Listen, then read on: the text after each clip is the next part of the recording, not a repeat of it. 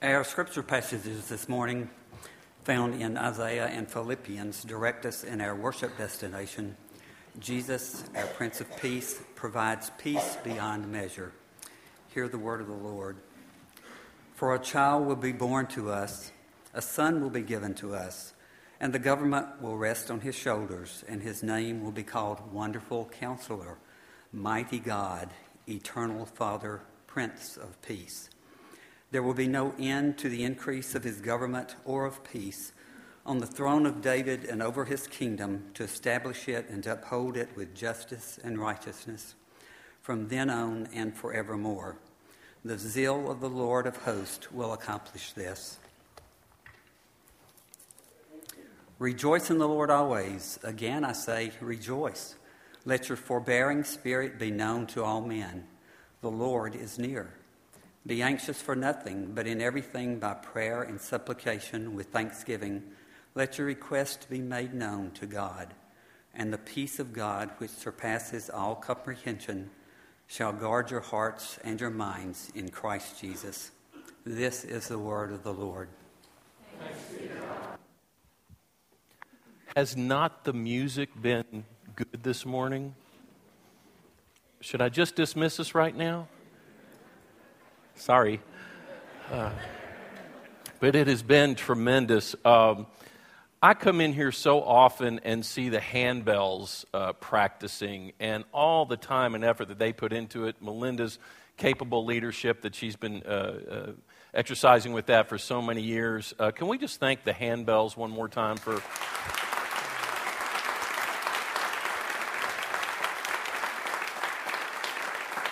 And I really do say that because of just the consistency of their commitment to what they do here. It's just been marvelous, and the music really has been so great this morning. Houston, we've had a problem. What event does that remind you of? Apollo 13. By the way, Jim Lovell didn't say, Houston, we have a problem. It's Houston, we've had a problem. For all of you purists, I'm saying it correctly. Houston, we've had a problem. Apollo 13, as you know, was about 200,000 miles away from the moon. They had an explosion, and instead of landing on the moon, they were forced to just try to get around the moon and get back home. And they went through a series of challenges and travails and setbacks. And then they get to the point of re-entry. Very, very frightening time. I mean, they had been through a number of frightening times, but the point of re-entry was especially scary because they did not know whether the heat shields would hold, and they could just burn up. And the other scary thing about it, how many of y'all know what I'm talking about with radio blackout? There was always 3 minutes of radio blackout, they called it, because you had this ionized air that the ship is going through as it's re-entering. And there's just complete communication blackout. You can't hear what's going on the other end. And it had always been around 3 minutes long with all the previous Apollo spacecrafts. And it so happened that with this one, there was 3 minutes of blackout, 4 minutes, 5 minutes, 6 minutes, all these minutes of anxious silence. And I think the movie directed by Ron Howard captures this anxious silence really well. We're going to play that.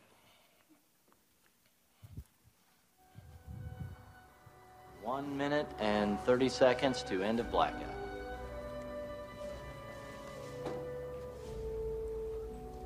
No re-entering ship has ever taken longer than 3 minutes to emerge from blackout. This is the critical moment. Will the heat shield hold? Will the command module survive the intense heat of re-entry? If it doesn't, there'll only be silence. Mommy, you're squishing me. I'm sorry, sweetie.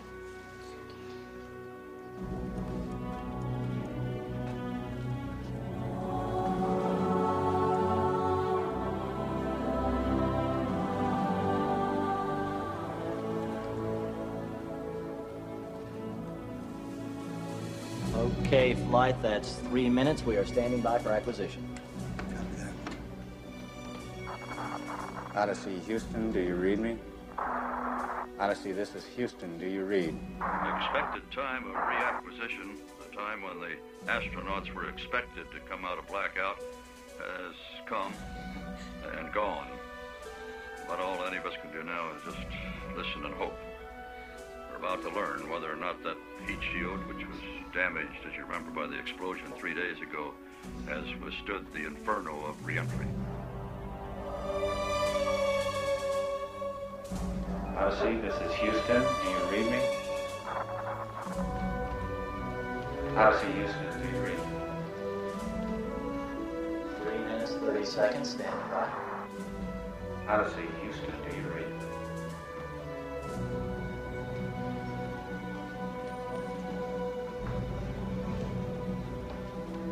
Odyssey, this is Houston. Do you read me?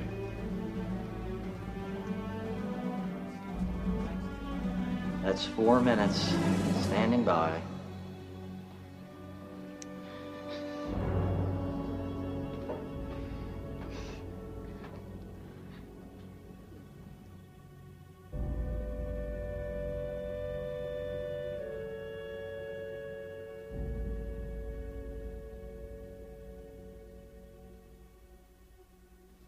Odyssey, Houston, do you read?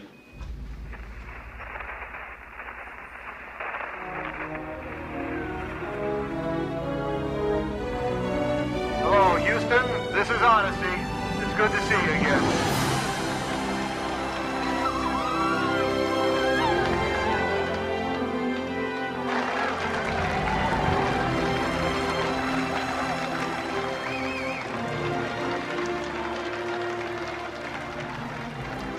How many of you actually remember the drama of Apollo 13? How many of y'all actually remember? It was just incredible. The whole world was riveted to their television sets wondering if they were going to make it.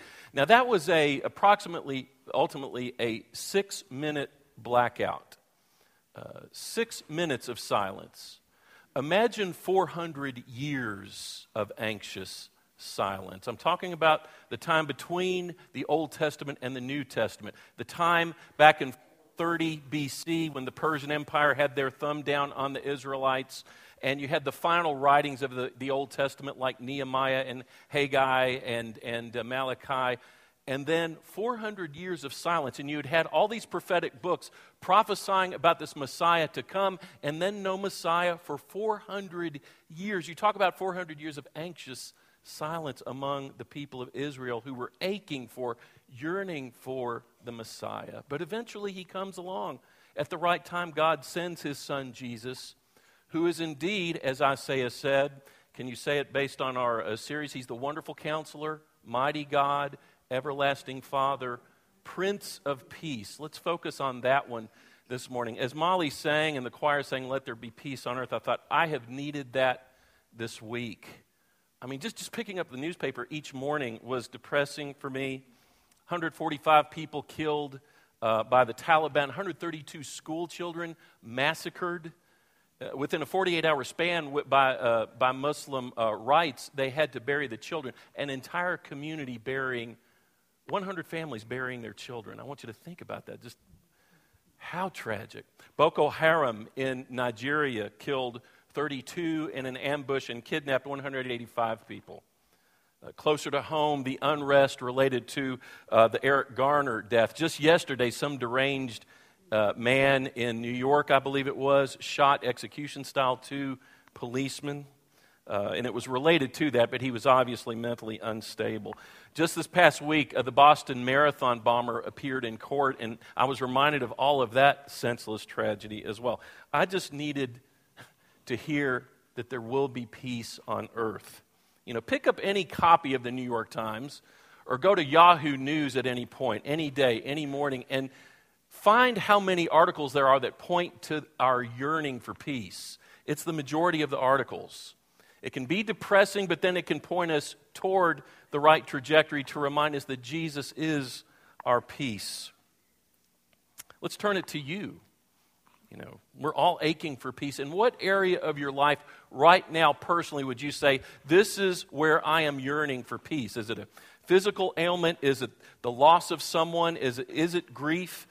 Is it some broken relationship? Is it stress in the family?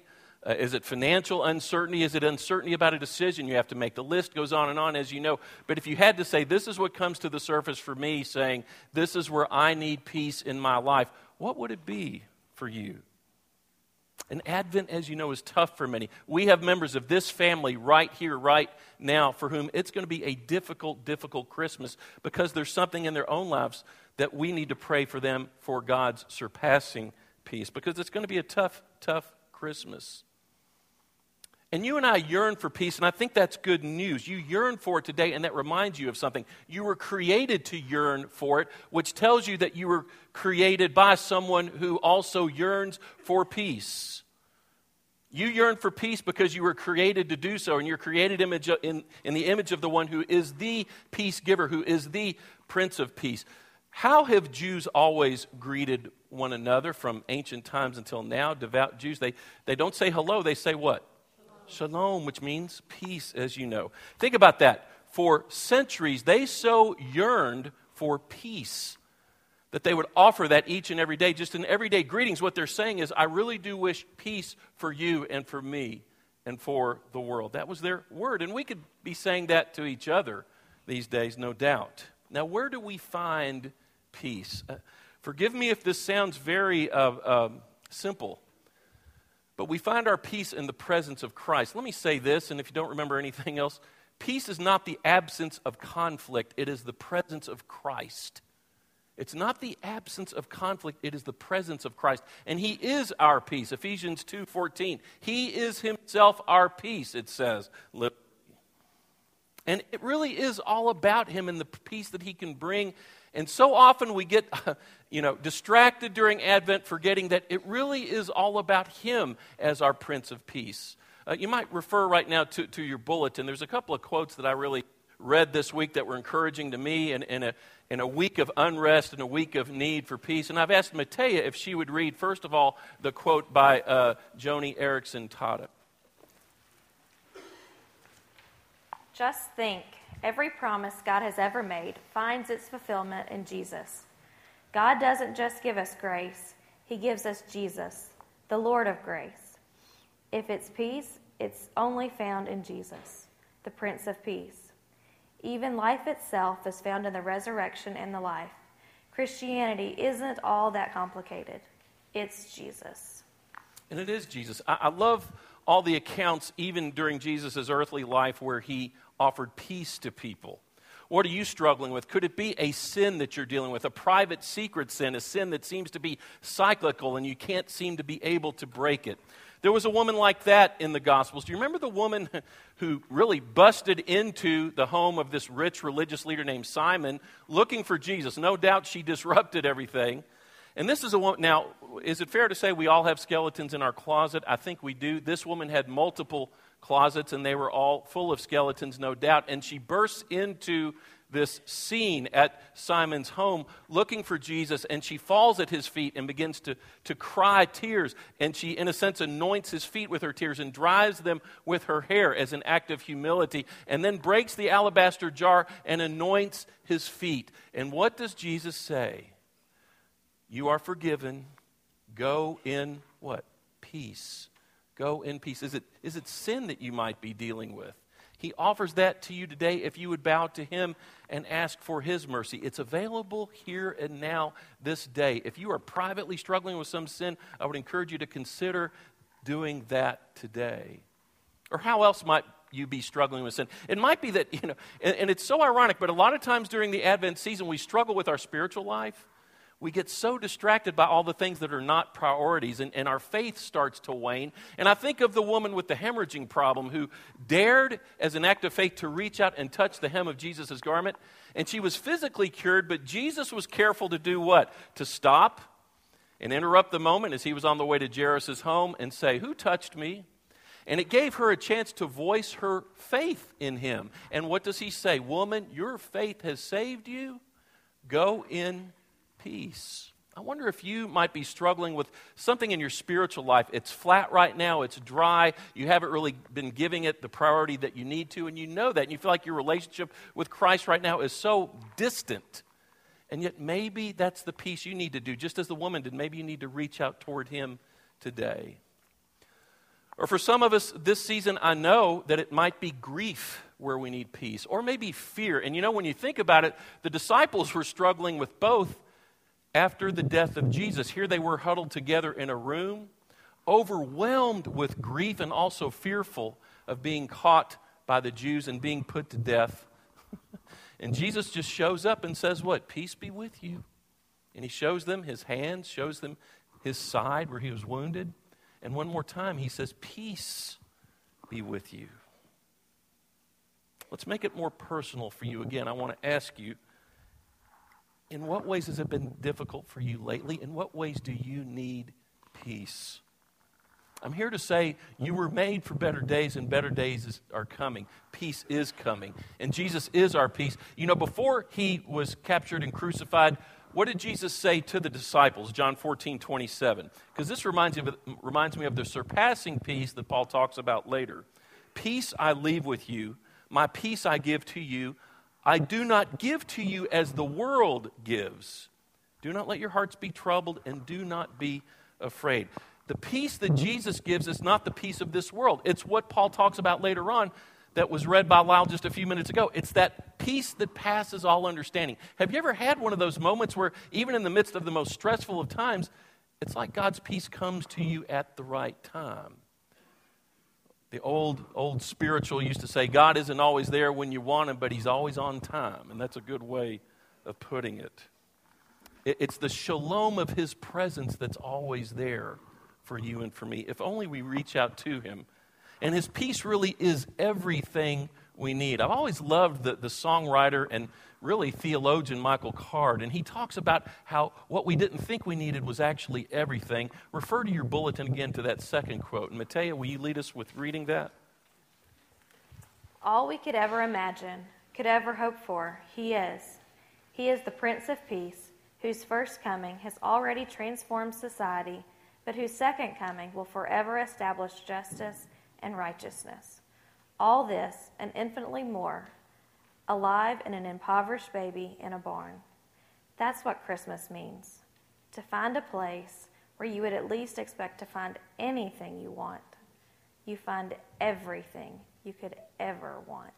Everything you could ever want. As we close this series, Can you help me with the four names? We're going to talk about them again at the Christmas Eve service. Help me if you remember. Wonderful Counselor, Mighty God, Everlasting Father, Prince of Peace. It's about him. It's about him. I hope we don't miss the point. True story, December of 1903, the Wright brothers were finally able to get their plane aloft at Kitty Hawk. And they had it aloft for 59 seconds, just under a minute. And they were so excited that they had finally succeeded, they telegrammed their sister back in Dayton, Ohio. And this is what the telegram said. First sustained flight today of 59 seconds. Hope to be home by Christmas. Sister was so proud. Immediately she took that telegram to the editor of the city paper and gave it to him. She just said, you've got to print this. And he was like, well, okay. And the next morning, the Wright brothers there was a picture of them in the paper, and the headline read this: Popular local bicycle merchants to be home for the holidays. Do you get the sense that the editor missed the point? The point was not the homecoming. The point was that they had finally gotten a plane to fly for almost a minute. I say this to say, I hope you and I, as we get so close to really celebrating at the manger, don't forget whom it is all about. The Wonderful Counselor, the Mighty God, the Everlasting Father, the Prince of Peace. He is the one who came to earth in the manger and sometime later conquered the grave that we might find peace. Tomb's empty. Say that with me. Tomb's empty. So we can go and live in peace. Let's pray together. I want you to take a moment to lift up whatever prayer you need to lift up right now to the Wonderful Counselor, the Mighty God, the Everlasting Father, the Prince of Peace. In what area do you personally need peace? No doubt our world needs it, but let's bring it close as we can to you. In what area are you struggling? What has caused stress? What has caused grief? What has caused disappointment? What has caused turmoil in your own life? In what area do you need peace? Will you silently lift up whatever that is to the Prince of Peace and pray that he would bring to you his surpassing peace?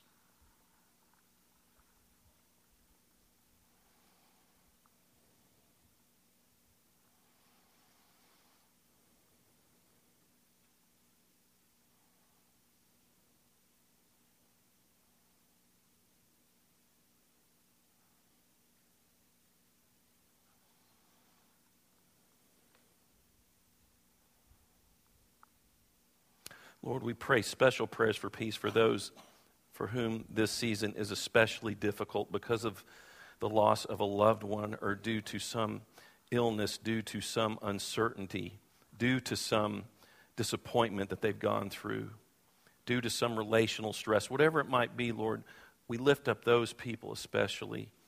Help us to trust that you hear our prayers and that in your good time, in your due time, peace is on the way.